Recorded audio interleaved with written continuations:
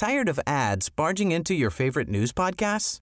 Good news. Ad-free listening is available on Amazon Music for all the music plus top podcasts included with your Prime membership. Stay up to date on everything newsworthy by downloading the Amazon Music app for free or go to amazon.com/news ad free.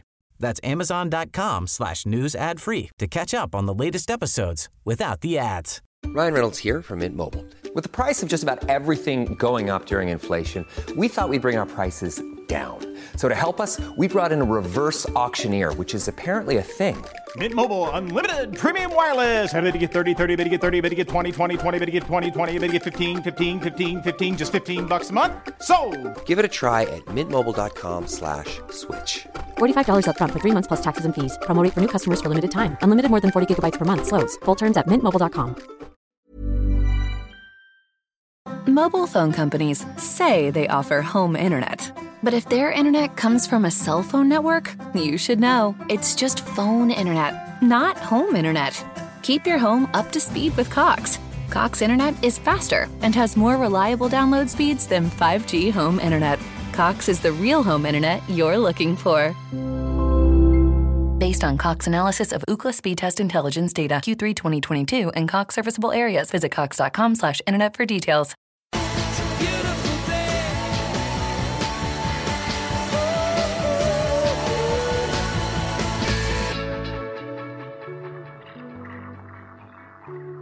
Hello, listeners, and welcome back to yet again another episode of the Beautiful Game podcast. As always, I'm your host, Budge, joined by my faithful two co-conspirators, Dot and Dej. Boys, what's going on? I'm good, Budge, man. How are you, bro? I'm excited for this one. I'm really, really excited for this one. This one's been a long time coming. It's been in the pipeline. Finally happy to get it over the line, man. So raring to go. How about you, Dej? Yeah, I'm doing very well. You know, this is someone that I've followed his career. Because I remember in college, I was told, you need to watch out for my boy. He's going to make it. And boy, has he made it. So, yeah, let's get it cracking. 100%. Let's get it cracking. So we are joined by a very special guest who currently plies his trade for Sheffield Wednesday in the Championship as a fullback. He is, however, equally as adept at fullback as he is on the wing as well. Such is the dexterity of the young man. He established himself in the youth ranks at Leyton Orient before breaking through to the first team at the tender age of 18. And as far as dream debuts go, I don't think they get much better than that. True to his name, Moses, he had defenders parting like the Red Sea when he was running at them. They stood off and he let off an absolute wonder strike with his left foot. He does fancy a shot outside the box with his left foot, actually. He scored a few of those in his time. He's also had stints at Brentford, at Hull, and represented England at under 20 level. So without further ado, we're going to get this cracking as we welcome Moses Odubajo to the platform. Welcome. Cheers, man. We got our lads from Brentford, you know, goes by the name. My introduction ain't going to be as good as Budge's, but I just want to say thanks to the guys for obviously reaching out. You know, obviously it's a long time coming. We've got the time now to sit down, obviously, as everyone's in lockdown. Yeah. And I'm excited to hear some of the questions that the boys have got for me. 100%. You know what? Yeah, go on. No, but I was just going to say, just very quickly, how are you finding this period? You know what, man? I recently made an Instagram account, which is obviously Moses_28_. And I just thought, you know, it's a weird time in our lives that obviously no one knew that this was going to freaking affect the UK as it's done, obviously, let alone the world. But for me, I think it's given me time to reset, you know, like to kind of almost start again in a sense, because like I feel like I got to a small roadblock. Obviously, careers ain't as rosy and daisy as they say they are, and obviously kids dream and look at footballers, and fans look at footballers and always think they're not playing well. How can they not be playing well when they're earning X amount a week? They get to go to Dubai because obviously everyone sees Dubai as once you've made a certain amount of money, you go to Dubai, or once you've got a designer wash bag, you've made it, you know. And I feel like this period, like, it was kind of a reality check in a sense, if I'm honest, for me, because since obviously coming back from my injury, mentally it's been quite tough, you know, because you get to like boundaries. So you pass one boundary, then another one comes in front of you. And I feel like now it's a point for me. Obviously, I've not started the season as well as I thought I would have started in my head, and obviously what I dream about.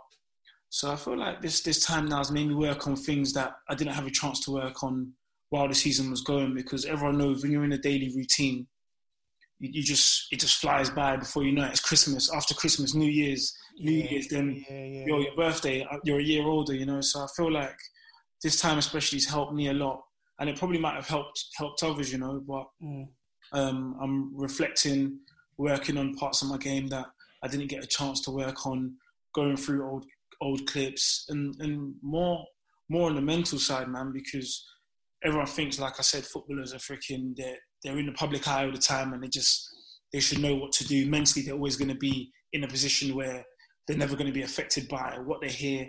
But that's wrong, man. Like, we're normal people. We're normal people at the end of the day. You know, if you have a bad day at work, you come home, it's the same for us. You come home, you're still annoyed at it. You wake up the next morning, you're still angry at your work colleague for something you've done yesterday or for something you've done last month.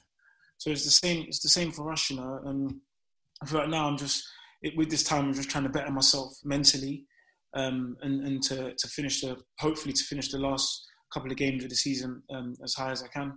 100%. So at this moment in time, so what does your day-to-day look like?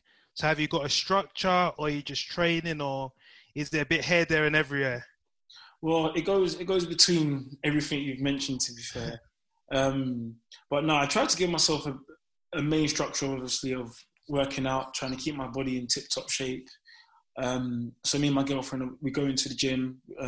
We're lucky enough to obviously have built one in the garage. So we've got quite a few equipment in there. So we try and use that. We'll probably do a run. We do 3 runs split with 3 bikes. So we do 1 set of each, 3 times. We do some leg weights. Then after that, we do some core work. Then we come back in. I've got like a lot of protein shakes. We take that, have lunch. Ideally, probably take the dog out because we've got a dog. And then once all that hard work's gone out the way, my girlfriend does a bit of homework because she's a school teacher. Then I obviously have a little bit of downtime on the PlayStation with the man. Then it's only right. Taking no chances. And as you lot know, you can probably sit on there for hours, man. Yeah. And then before you know it, the evening approaches, and then it's dinner time. Then obviously I started studying Spanish when I got injured, so I've tried to keep that up. So I have lessons. Any particular reason why Spanish of all languages, or was it always just been something that you? No, I just thought they speak it in a lot of countries. Throughout my career, I've played with a lot of Spanish people, and like when you go to teams, there's obviously cliques in it, different groups. Everyone just gels. Yeah. And like, a lot of teams I've been at, there's always been a little Spanish community, I'd call it. And, like, I always used to see them, and like obviously I try, like in the change room, I try and speak to everyone. Like, I'm not that type of player. And like they'd always be speaking, and I'm thinking, yo, like, this is sick, like how no one could actually understand what they're saying. And I want to get involved. So little by little, I was learning the lingo. And then obviously I went to Hull, and then my injury happened. And I thought, you know what, man, like I've got a lot of time now. Let me just try and keep my brain active. And I got to a point where I was picking it up very quickly.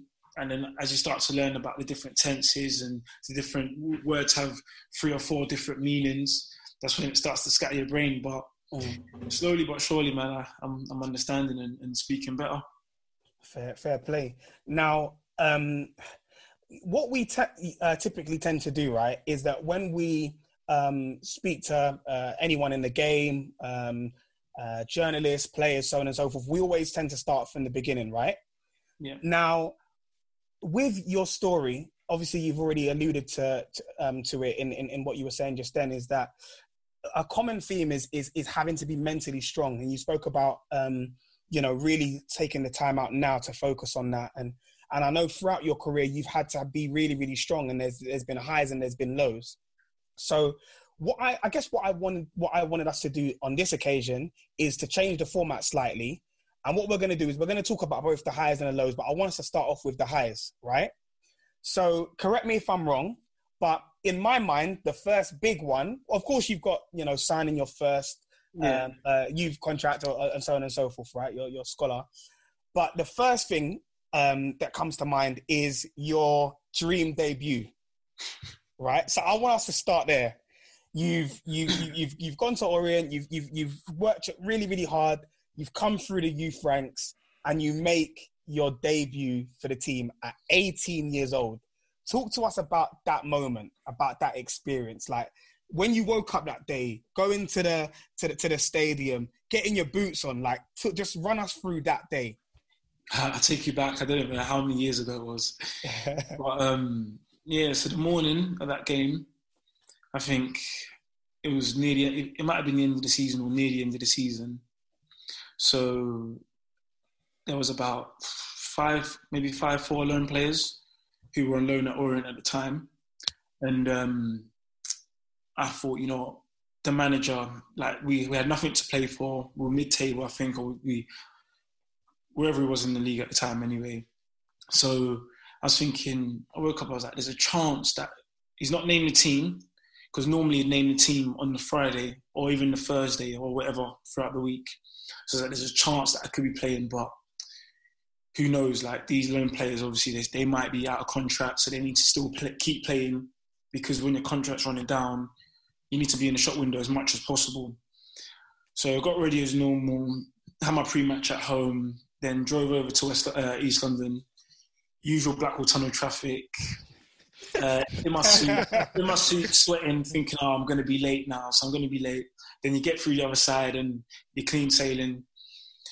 So I get into the change room now, and it's just normal change room vibes. You got the jokers, you got the ones who have headphones in, you got the readers, you got the guys who are coming in looking at everyone's swag, like, because obviously we didn't all have the same suits, so it was just suit and tie, whatever you want to wear. So certain man used to come, like I remember we had Harry Kane on loan from Tottenham at the time. He was 18, same age as me, same birthday.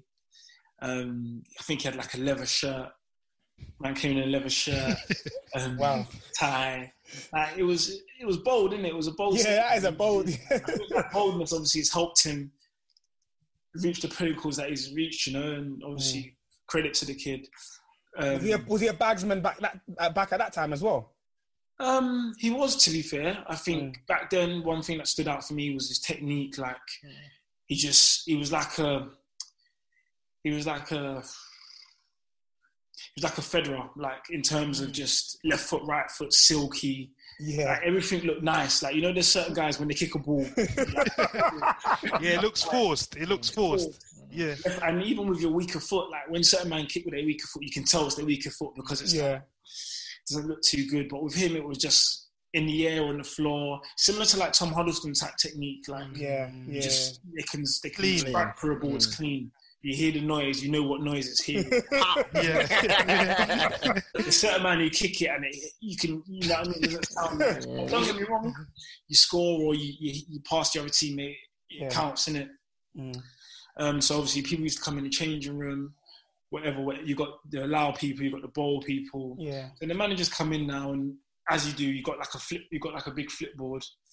And it's obviously face down, so it's like a closed flipboard, and everyone's waiting now, and I'm sitting there thinking, like I'm excited, but at the same time I'm a bit nervous. And them times there, I still thought I was a winger. So Russell Slade started talking. He's like, the lone boys, like, I just want to congratulate them for coming here, doing well, because a lot of them were in the Championship at the time, and even one was in the Premier League.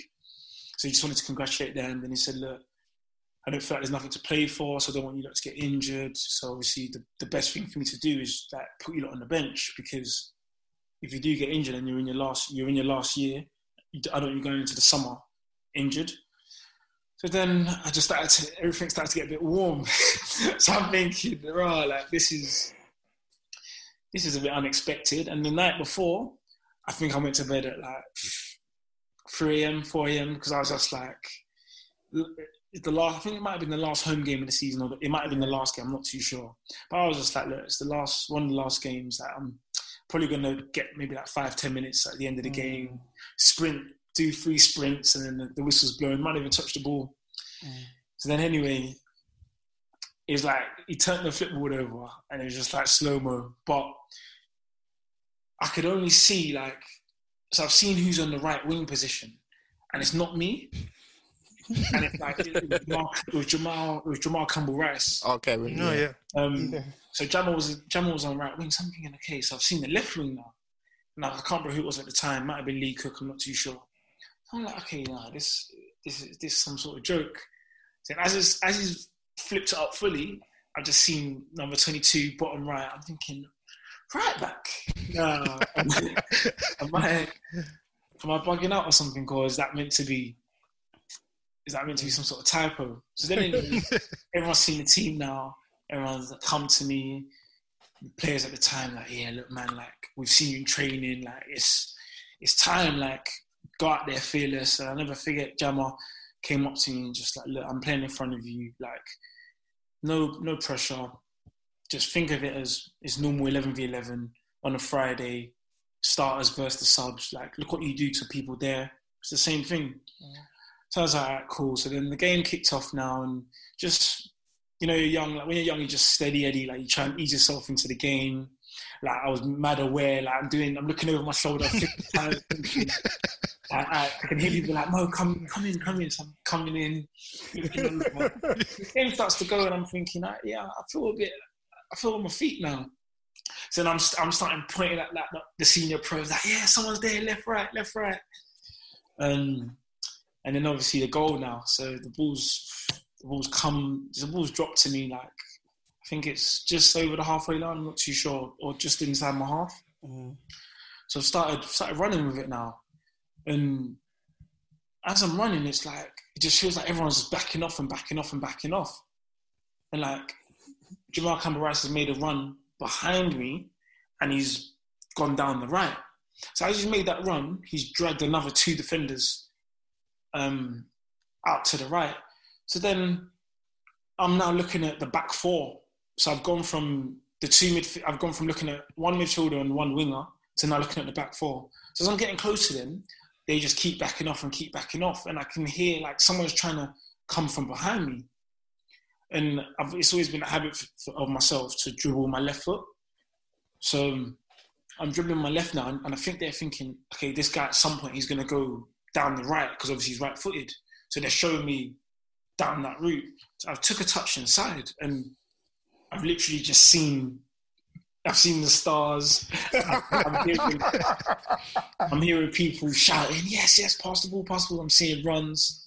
And then I just put my head down, and I just thought, you know, if I hit this ball as clean as I know I can hit it, the rest is history. So I hit the ball, and I didn't even, my head was still down when it hit the net. And the minute it hit the net, I just heard the loudest roar. And I thought, and then before I knew it, I started running, and I just got collided by teammates, subs, everything. Next thing you know, I'm at the bottom of a pile. I was like, I got up. When I celebrate, I always kiss I got a tattoo on my arm, so I kiss that and point to the gods from my mum. I kissed that, and I was just like, rah. So I'm walking back to the kickoff bit, and I just froze. I was like, I just done a madness. Well, you know what? It didn't kick in. Like, I thought, rah, like, because you know, like normally you're used to watching or seeing someone else do that. I was just like, nah, man. So I carried on playing the game. I think it was like half time. People still listen to the gaffer, whatnot. And at the end of the game, that's when it just went from 0 to 1,000. Like, I was used to watch the Football League show. I don't know if it's still on. Yeah. Football League show. I had Twitter back then. I just literally jumped on Twitter back then properly. Got back into the change room, looked on my Twitter, just notification. Mental. Got showered, went to see my family in the players' lounge. Like it was an experience, man. And literally when I got home, I said, "Yo, I'm recording Football League." So I need to see that again. then fast forward now, Football League. Now I'm seeing myself. These times I used to love FIFA as well. So it's like I'm watching someone playing FIFA. So then I'm hearing the commentary behind it. I'm seeing all of this. I'm like, I just see it going. I was thinking, wow, like, is this what it's about? Like, is this what being a YTS? Obviously, if people don't know what that is, it's being having a youth scholarship when you leave school. Is this what getting home at midnight after watching the first team on a Tuesday night? Is this what putting the goals up when your hands are frozen for the first team to train? Is this what pumping balls up that are freaking rock solid already? Is this what getting told off for not doing jobs? Like, is this what it's all about? And you know what, that I think that shaped me, man. But you know what, it's weird because that summer I didn't even let it get to me. That summer I was still in Downham, so yeah, I was still on the end. Still on the end, bro. I had a little army now, so I had like my brother, my friend Mashud. I had a lot of people, Ramon at the time. Yeah, baller as well. We'd go to the fields, like we were doing our mini pre-season. These times pre-season was way away. There was no holidays then. Like it was back to like summer in Downham. Like it was, the sun was out. Like you go to pits. You go to Power League, which is obviously in Catford. Yeah. No, that's what it was called at the time. You go and play there. Like teams would hear about like us lot and be like, okay, yeah, we want to play you lot. Like bring your strongest five. So then we'd play against like Stefan Cox, Daniel Johnson, proper ballers. Yeah, Preston, Tranmere, Ryan James. I don't know where he plays now. Rory Hill. People like that would play against them like all summer. But yeah, man, that was my breakthrough goal. And then, go on. No, so Moses, do you feel like that almost acted like a springboard for your career, or did that give you like this new element of like confidence and belief in your ability that, listen, you're gonna make it and you're gonna make it real good in football? Yeah, you know what, man, I can't lie. It gave me a spring. To be fair, like it gave me that. For me, it put me on a pedestal, man. Like it was just like. All this time I've been waiting, like I mentioned, all the jobs we were doing, seeing like it's hard, man, because when you're in the lower leagues, when like teams are struggling, the manager doesn't look to the youth. He looks to like the youth of like the Arsenal players, the Chelsea players, the Tottenham kids, and he can bring someone in who's your age, from Arsenal, from Chelsea.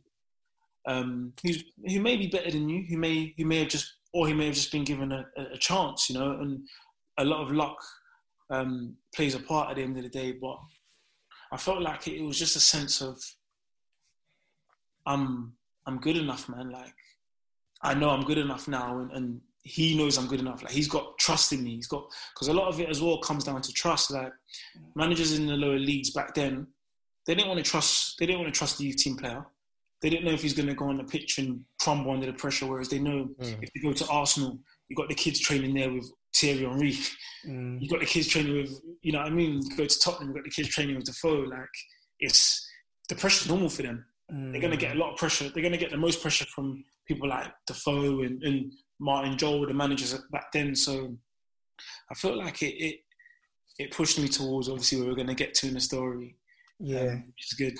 So going, into that playoff final against Rotherham, there was a lot of interest surrounded you. So going into that game, did you know that if we don't win this, I'm going to be leaving for the championship? It's funny because I think in the January period, something was close to happening. So I was just like, and it was overwhelming to me because I think I had an agent who was just starting up at the time. So he didn't really have the connections and the relationships with the higher managers that other agents did. And it's a funny old game because obviously you come across a lot of agents who try and take players who are under contract and try and worm their way around deals, and obviously trying to give the current agent a little bit of money or whatever it is. So I had a lot of people in my ear, and I'm from Downham, like no one around me's been through something like this. So there's no one I can go and say, yo, what did you do when so-and-so happened? So I'm as I'm going, I'm learning. So my head's all over the place. I'm hearing this team, that team, Premier League teams. I'm thinking, I'm hearing all of this. So what's going on? What sort of names did you hear?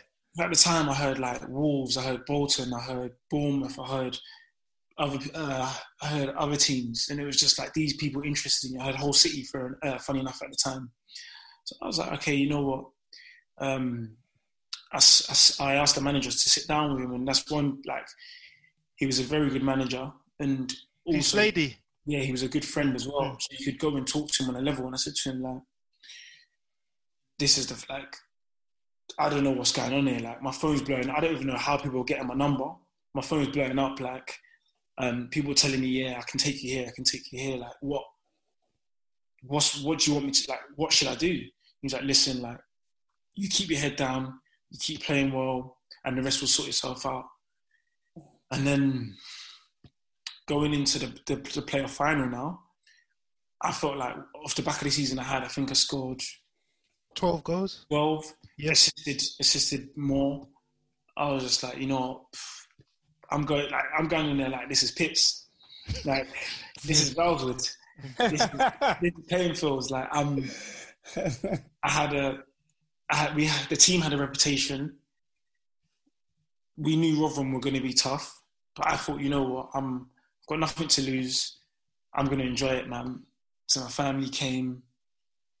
I remember it was sunny, it was lovely. Like, we went to Wembley the day before. We went on a Friday, I think. So the manager wanted to take us there to let it sink in, so that when we go on Saturday, we're not going to be there thinking, "Wow, this is crazy."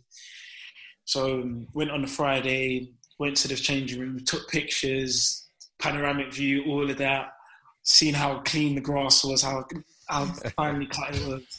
Like, it was amazing. And then on the Saturday, it just felt like, for me, it felt like it's written in the stars, regardless of the result.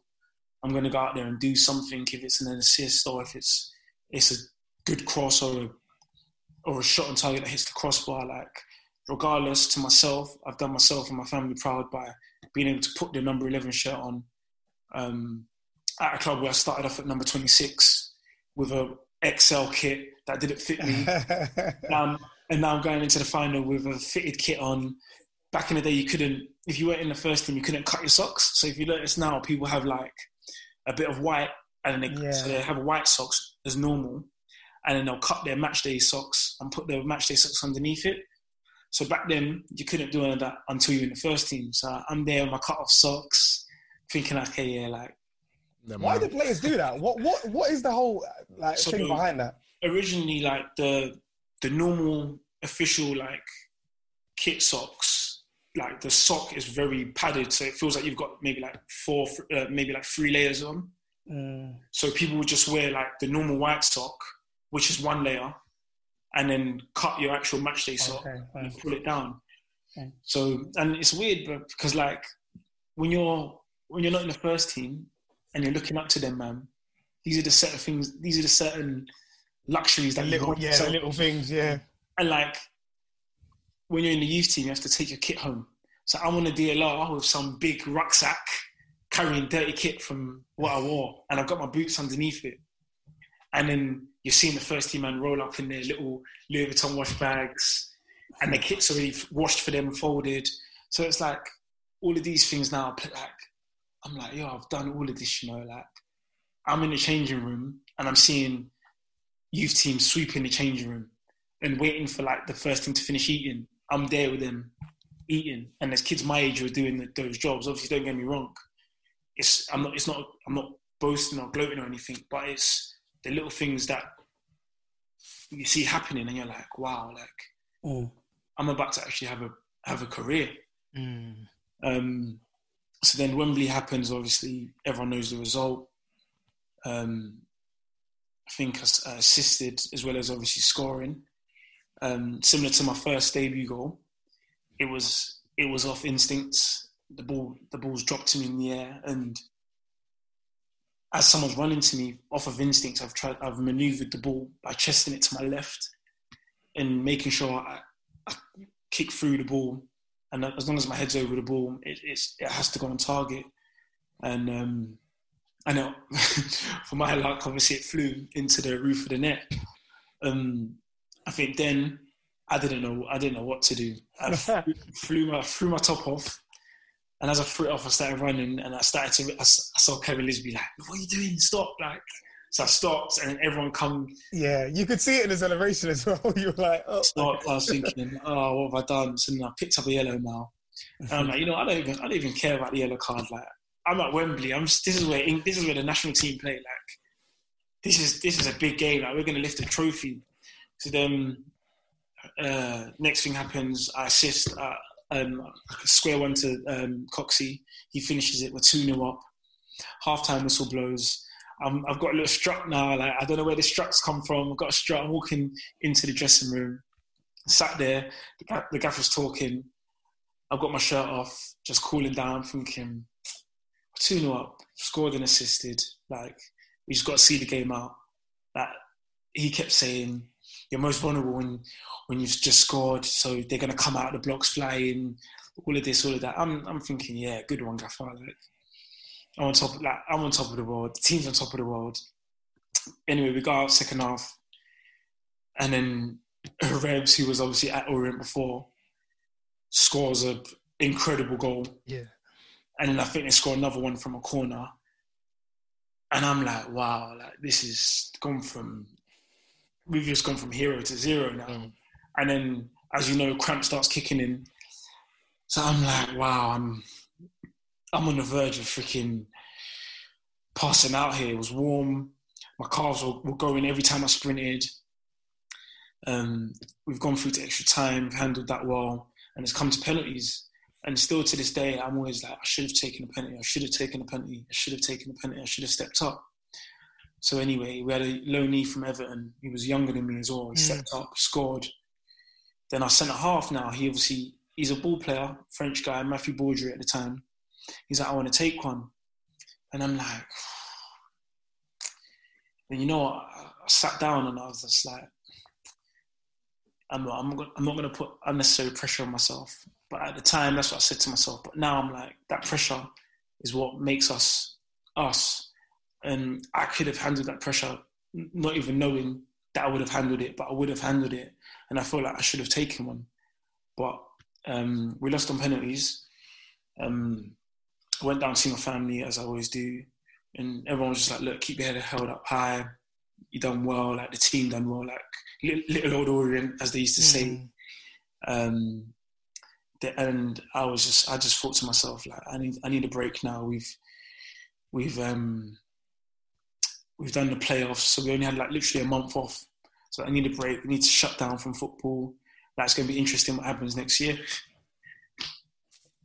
All right, boys, so we're a bit strapped for time. So we're going to have to blitz through the next couple of questions before we then go to the next segment of the episode. So very, very quickly, Moses, I know this is going to be difficult for you to do, but as I sort of started mentioning a little while back, it was in 2014 that you got that move to Brentford and you were bought for £1 million sterling.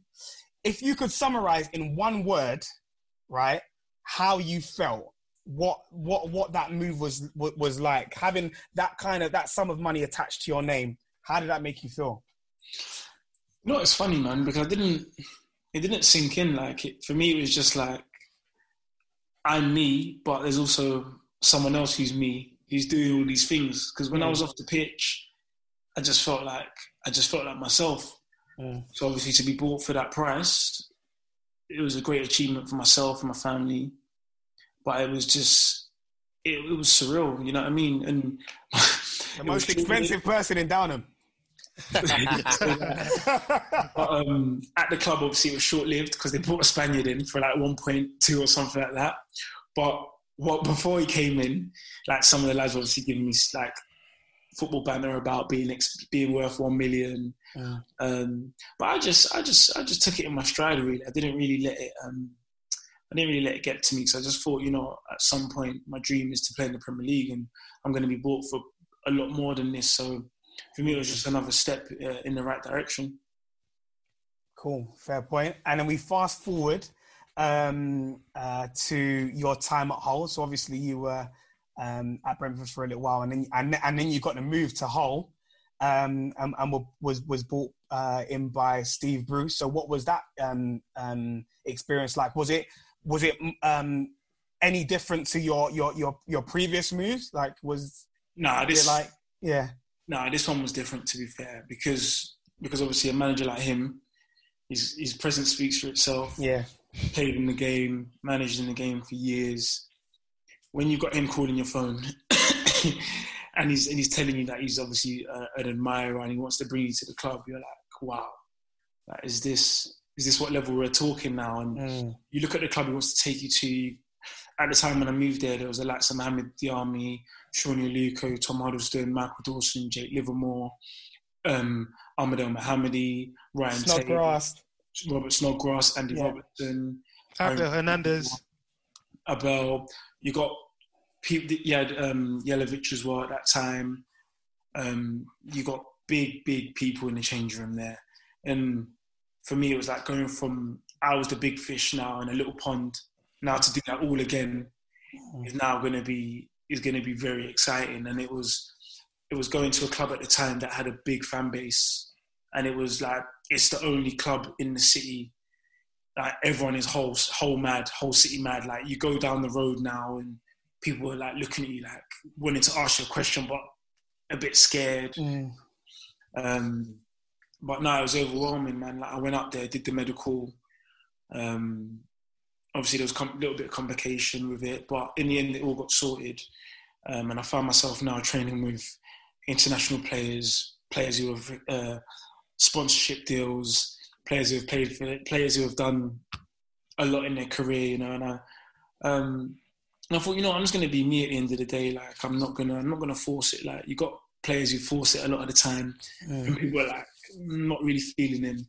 But I just thought, what will be. Like, you just friendships, like, they happen by people just connecting to each other, just moving towards each other, and I feel like that happened with a lot of the players, and the manager obviously showed trust to pay. I think it was 3 point something for me. So I knew, and a lot of the players knew because I played against them in the cup when I was at Orient. So a lot of the players knew who I was. So. And I didn't even know that. So I was just like, right, these lot know who I am.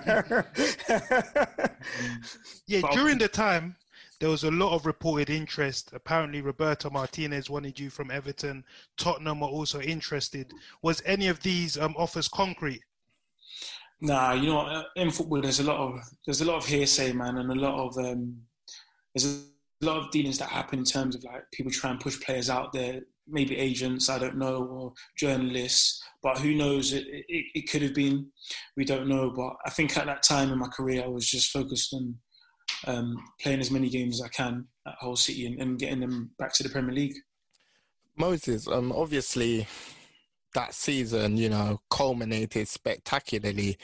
And obviously you were playing right back and there was a player on the left side that, in my opinion, you were arguably performing at a higher level than him. And obviously he's gone on to be, this world-class performing left back and then now a European champion and now on the verge of actually, winning a Premier League. If it wasn't for injuries, do you feel that you could have been at that level or near that level? Obviously if's a big word, isn't it, at the end of the day.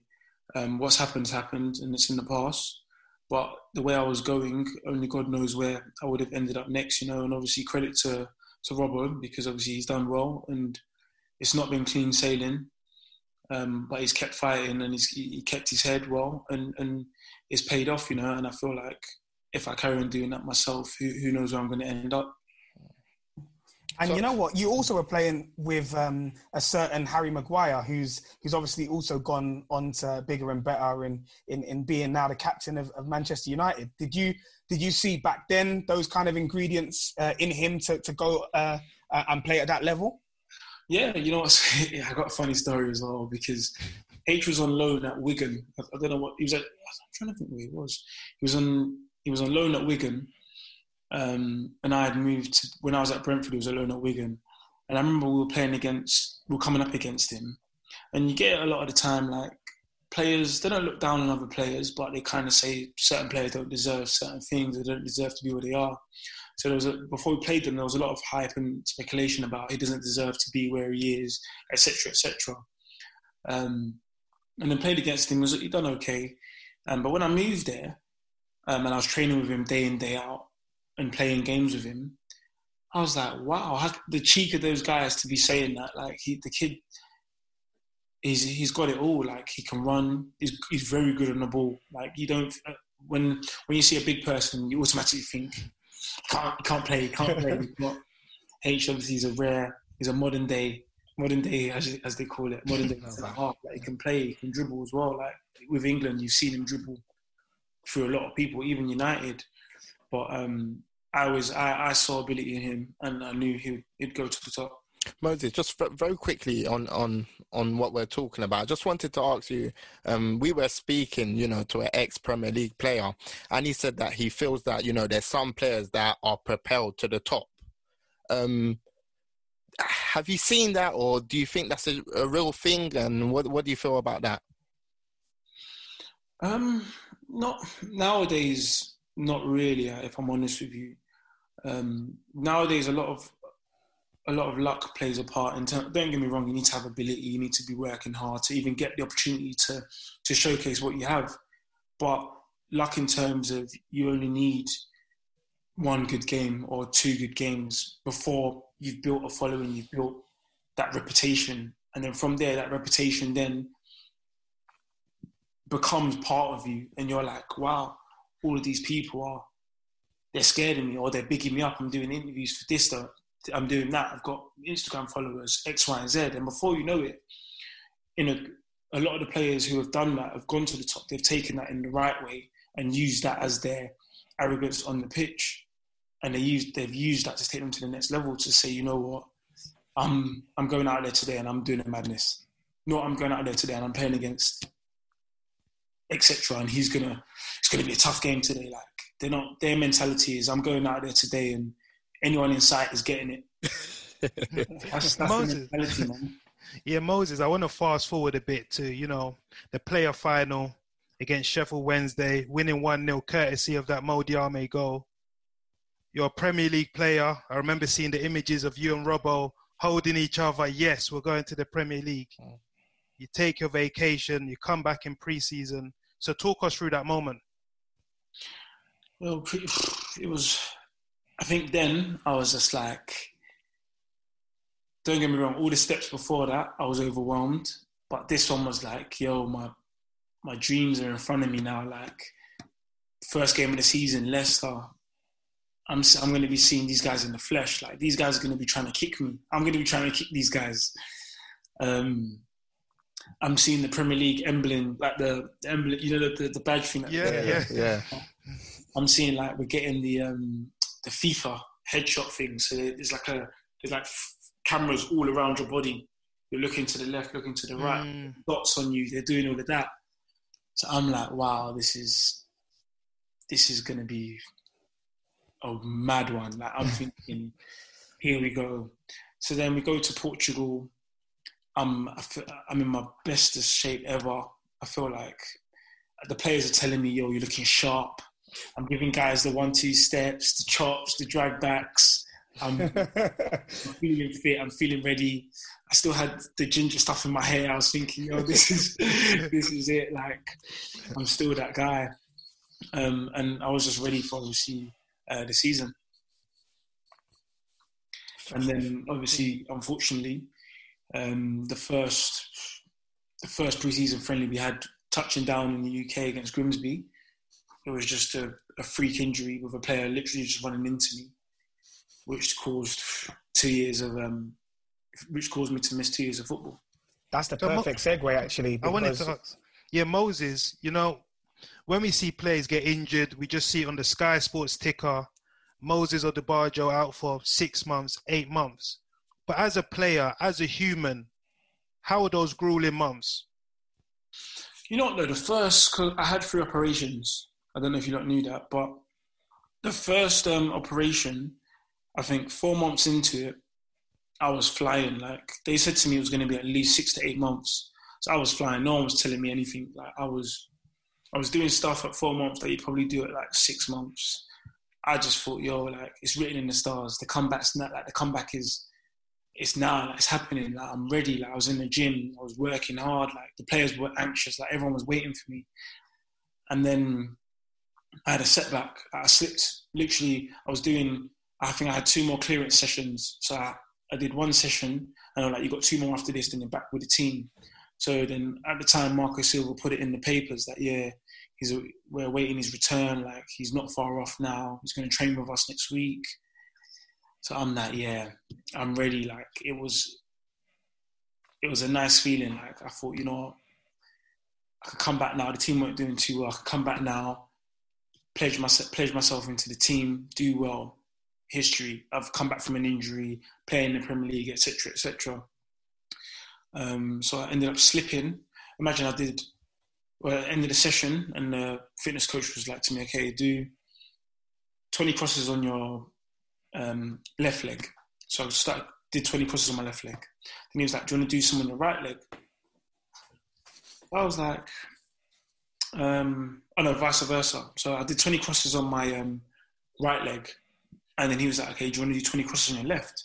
So I was like, okay, why not? Then literally, I did 2.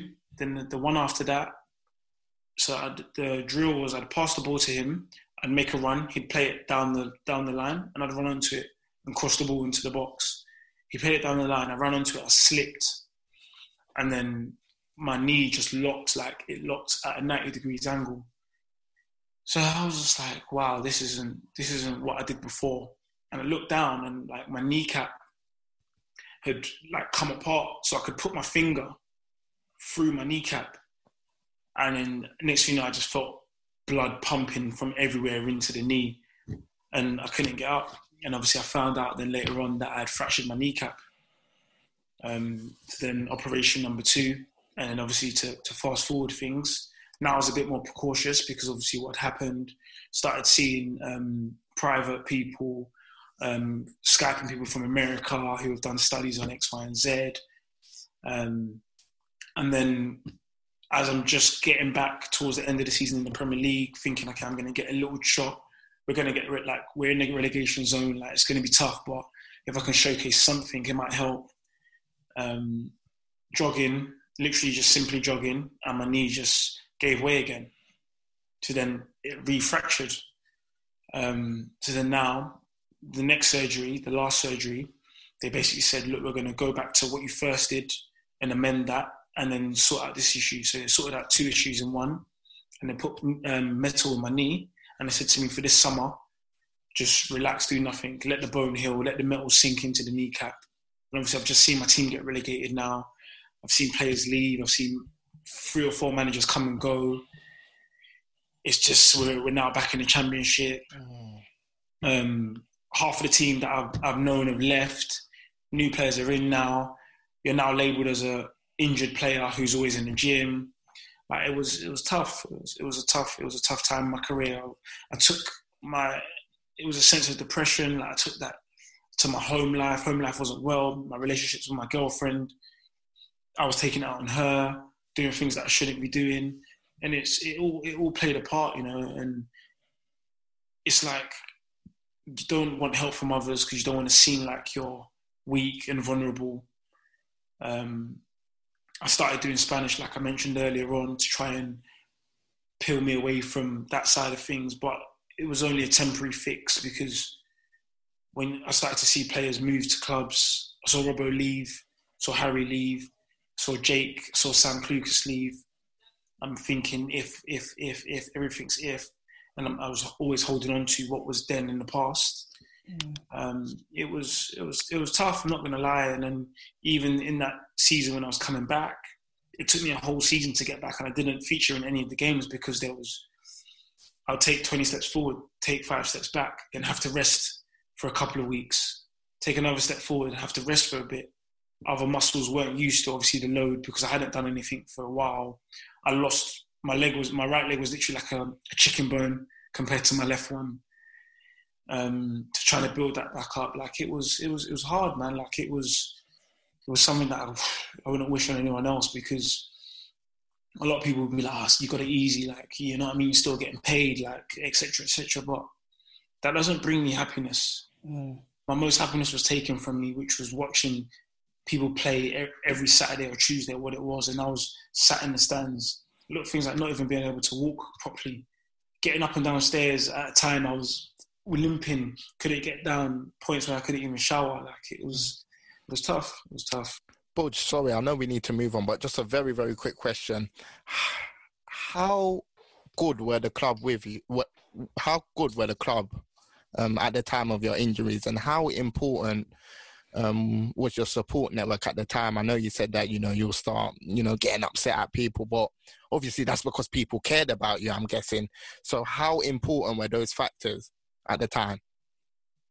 At the time, you don't really realise it, man, because if I'm honest, I was in a dark tunnel. Like, I wasn't hearing nothing from no one. Like, the club were very helpful. Like, the physio said to me, look, just clear off for a month, because you can't do anything till September.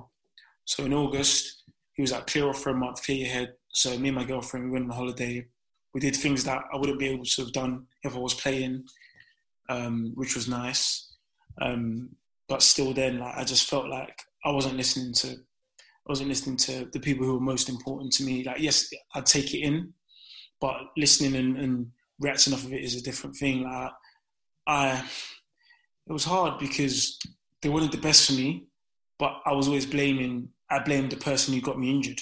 I blamed the surgeons. I blamed God. I blamed whoever I could blame, rather than looking at myself and saying, you know what, change needs to happen. Like, there were days when I was like, I don't even feel like showering today. There were days where I didn't even feel like getting out of bed. And we lived in a house in Leeds at the time, which was quite big. So if people would knock on the door, it'd take me a long time to get downstairs. So I'd just open the window some days and say, what do you want? And now when I look back and think, that's rude. And it was part of the journey, and I feel like that now has molded me mentally more than ever. Because, I thought I was mentally strong prior to, like, before the injury. But when that injury hit, I knew I was not strong at all. Like, I knew what I had before was just a full sense of arrogance, in a sense, in terms of, because I'm hot right now, I'm going to do this. But if I'm not hot, how's my mental state going to be? So it was a tough time in my career, man. Yeah, so, you left on a free, you were offered a new contract at Hull, then you left on a free. And during this period, there was a lot of interest. There was supposed interest from Celtic with Brendan Rodgers. I remember that coming out in Sky Sports, that you're apparently training with the squad. Was that true? And how close were you to moving to Celtic? It was true to an extent. I didn't train with the squad, but I saw the squad. They trained and I trained after. But I'm trying to think. So basically I trained after, and then they saw enough, because obviously they were a bit scared in terms of my history, not playing for 2 seasons. So they were a bit scared, but they saw me training, so they said, okay, you know what, go back to London, do your scans and whatnot, and then we'll sign you after that. And obviously, as you guys know, with football, not everything's clean sailing in terms of people's bodies. Like, you might have something that shows up on a scan that you've never known. You might have had it your whole life. So something came up on the scan that I've had my whole life, which I knew at the time, obviously, because I'd done scans with Brentford and Hull, so they knew. But Celtic didn't know at the time that I was born with something that was in my body. And because going off the fact that I hadn't played for 2 seasons, their head of medical advised Brendan, obviously, I'm not sure we should sign this kid because obviously that issue. So obviously this was ongoing weeks on end. So it was killing me because obviously I was out of contract.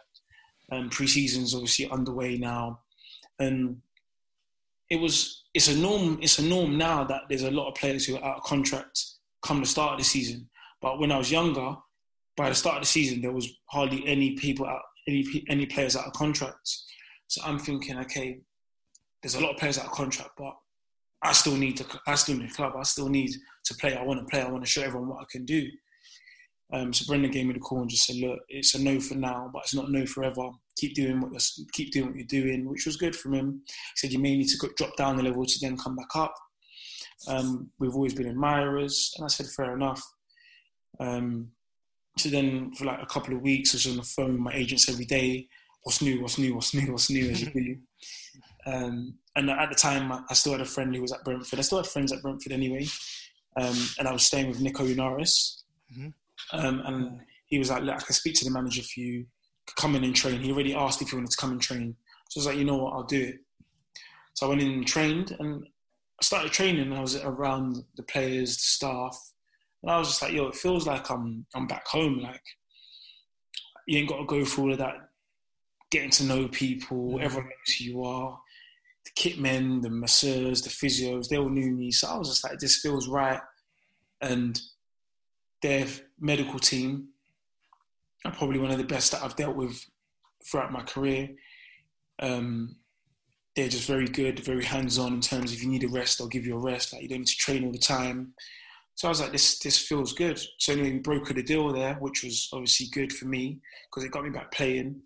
And I'm very grateful, obviously, for Matthew Benham, Dean Smith at the time, Thomas Frank. I don't see my agents for getting it done and giving me a chance to show everyone what I can do. And then I ended up obviously staying there for a year. Fair point. All right. And so fast forward to now, where you obviously got the move to Sheffield Wednesday. Did that almost feel like a new opportunity for you to like turn a new, like start a new chapter in your career? You know, just start with a clean slate and just, you know, just another opportunity, really. Is that what it kind of felt like? It was, to be fair, because obviously it was my old manager at the time, Steve Bruce, and I was like, yo, this guy knows all about me. Obviously, he's been with me, obviously, hard lows and highs. So it's a time to go again. And I thought, you know what, this is a club where the fan base is incredible. It's got Premier League following. The fans are die hard, which is what I wanted. And then, obviously, little did I know that with all of that comes the negatives. You hear more, you see more, there's more pressure involved. And this is probably the biggest fan base that I've played under or in front of, should I say. Like, we're going away to teams like Derby and Birmingham, and it feels like it's a home game. Like, they're selling out on all the allocation that they get. Like, these fans are the real deal. Like, they will travel to London on a Tuesday night and they will support you, then go to work on Wednesday. Like, it's amazing what this club has. And all of that obviously does come with negatives, like I've said before. And I've unfortunately not started the season as well as I wanted to have. And I feel like I've put a lot of pressure on myself in terms of wanting to get back to where I was, show everyone what I can do. And when I don't do that, that's when it feels like, rather than dropping normally, it feels like I'm dropping down 6 mountains. Because it's like I've put that pressure on myself, not even from the fans, I put it on myself. And now that it's not happening, it feels like I've got so much more, I've got a long way to climb before I can reach the top again. Yeah, so Moses, how unsettling was it? Because Steve Bruce came to the club, then obviously there was that whole ongoing saga with Newcastle, which he finally left to go to.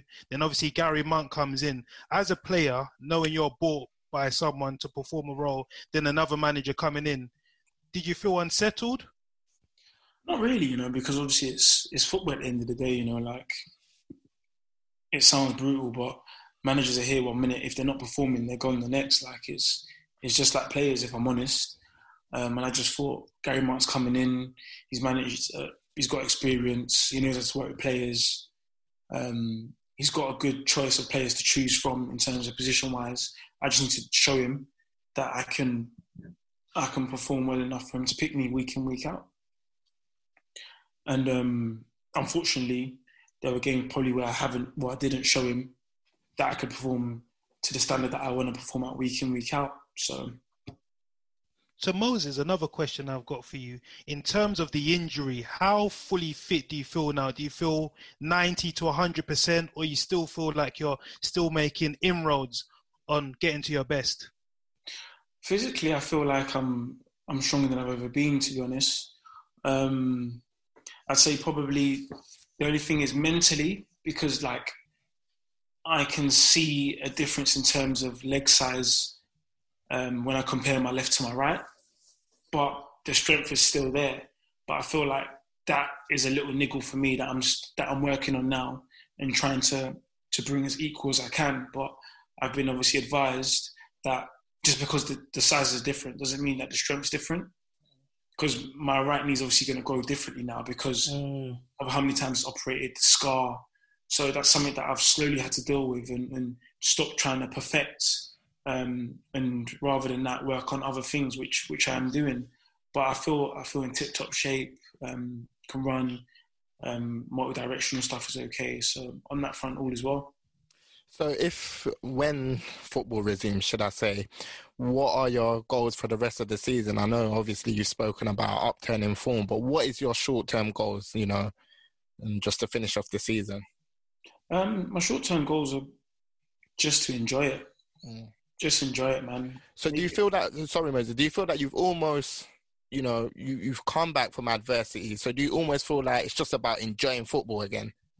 Yeah, it's just about enjoying the little things again, man, and stop taking, like, when you're in a rut, you start to take things for granted. Like, you wake up some mornings and you're like, oh, don't get me wrong, there are days when you're going to wake up when you're tired and stuff, but I feel like for me, the short-term goal is just to think of Power League, think of down and playing fields, think of all of that. Now, I know I'm a million miles away, 200 miles away from all of that, but just to think of out on the pitch, enjoy it. You're going to make mistakes, move forward. Don't dwell on what's done is done. You know what I mean?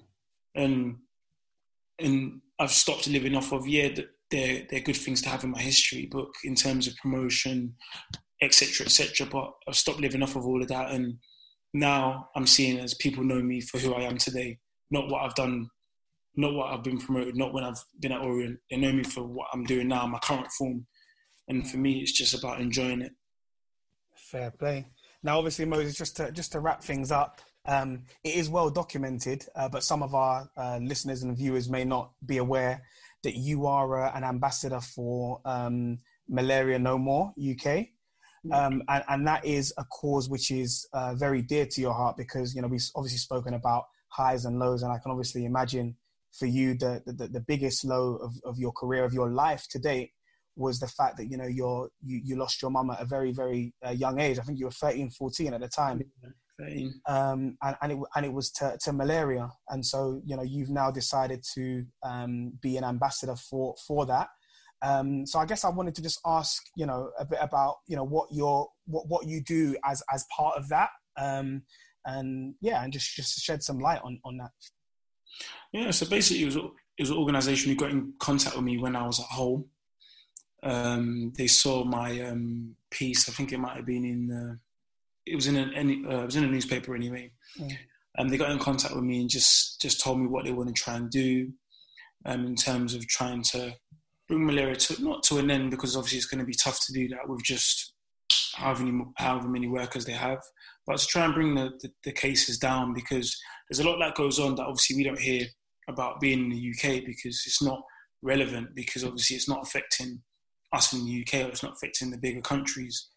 But working with them, like I've learned a lot of stuff, about what goes on, in terms of what they're trying to do and how they're trying to help effectively kids and families in countries in Africa. And they're basically trying to help with safety nets in terms of to stop mosquitoes getting in. They're trying to help with educating the kids who feel like, as my mum felt like she was immune. Like she felt like she was immune. Like if a mosquito bit her, she'd be fine because she was brought up there. They're trying to educate a lot of kids to doing that, and they're pledging towards people higher up to see if they can do something to bring it to an end. Because as we've seen with this coronavirus, that there is a cure for malaria, and if there is a cure, why they're not curing these kids and people, obviously in Africa. And what touched me as well is a lot of the cases were coming from Nigeria at the time. So it's like, and that's my heritage, you know, and we still do have family over there. So when they got in contact, I just said, you know what, this is something that if I can push to on my platform to help, I will do so. 100%. So when there are days in terms of like World Malaria Day, or when they've reached a certain amount of pledges, or when they've spoken to politicians, when they've spoken to people higher up, they would inform me and let me know. So then I'd obviously send something out saying thank you. There are other ambassadors. Andy Murray's one of them. David Beckham's another. Don't know if you guys know Charlie Webster. She was the one who was in Brazil. Mm-hmm. Yeah. And then there's a runner. There's a similar guy. Sorry, my thing was on mute. I was saying the Sky Sports presenter. Yeah. Charlie is, yeah. So a lot of people obviously who have been in contact with the disease, they've obviously joined to try and push the word out, because imagine her like going to Brazil to do the Olympics and obviously not knowing. And then when I spoke to her about it, funny enough, she thought that was it. Like they were ready to turn off the life machine because they had no cure for it. And they were giving her drugs that were out of date. They were giving her medicine that wasn't working, and her mum flew over. And then that's when someone who was walking past asked her, have you guys tested for malaria? And they said, oh no, we'll do that now. Then that's when they tested for it. And it came out positive. So that story is obviously incredible itself. I feel like now as a group of special ambassadors, with the platform that we've been blessed with, we can try and push it further into the hands that it needs to be into. 100%. And we, as we obviously mentioned before we went on air, you know, we were speaking about it, you know, we are, as a platform, going to support that as well, and support you in your endeavours as an ambassador for that charity.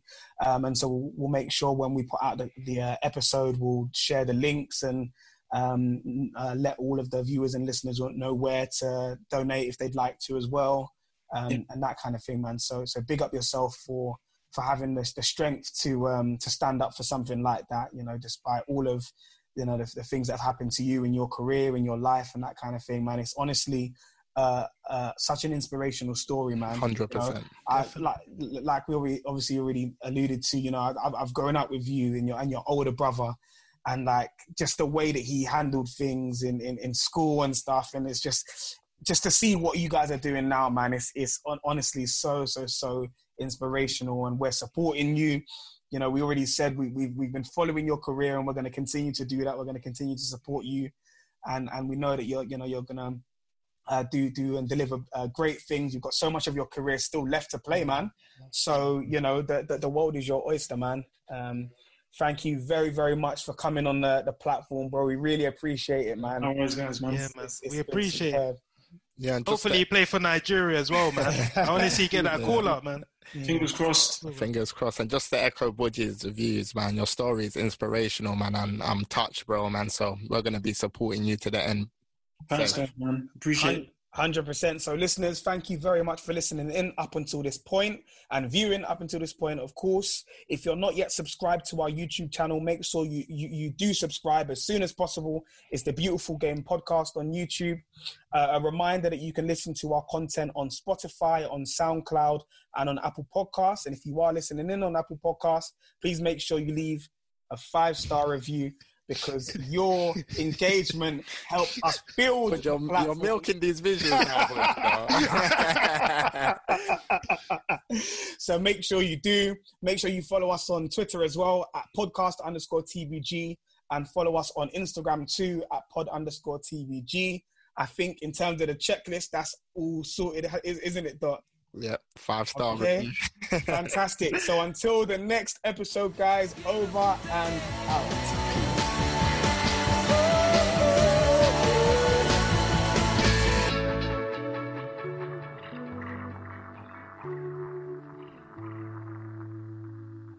Mobile phone companies say they offer home internet.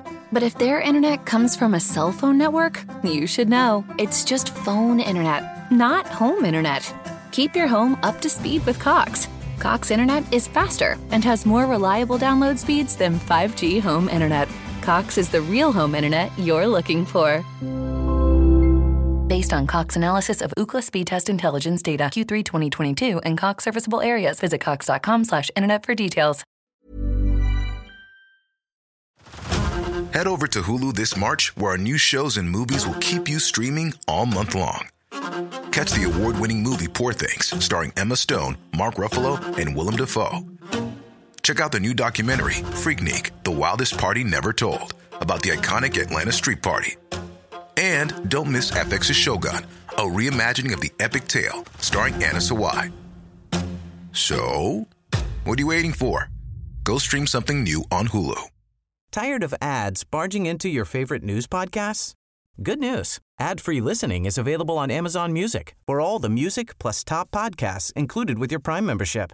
Stay up to date on everything newsworthy by downloading the Amazon Music app for free or go to amazon.com/news ad free.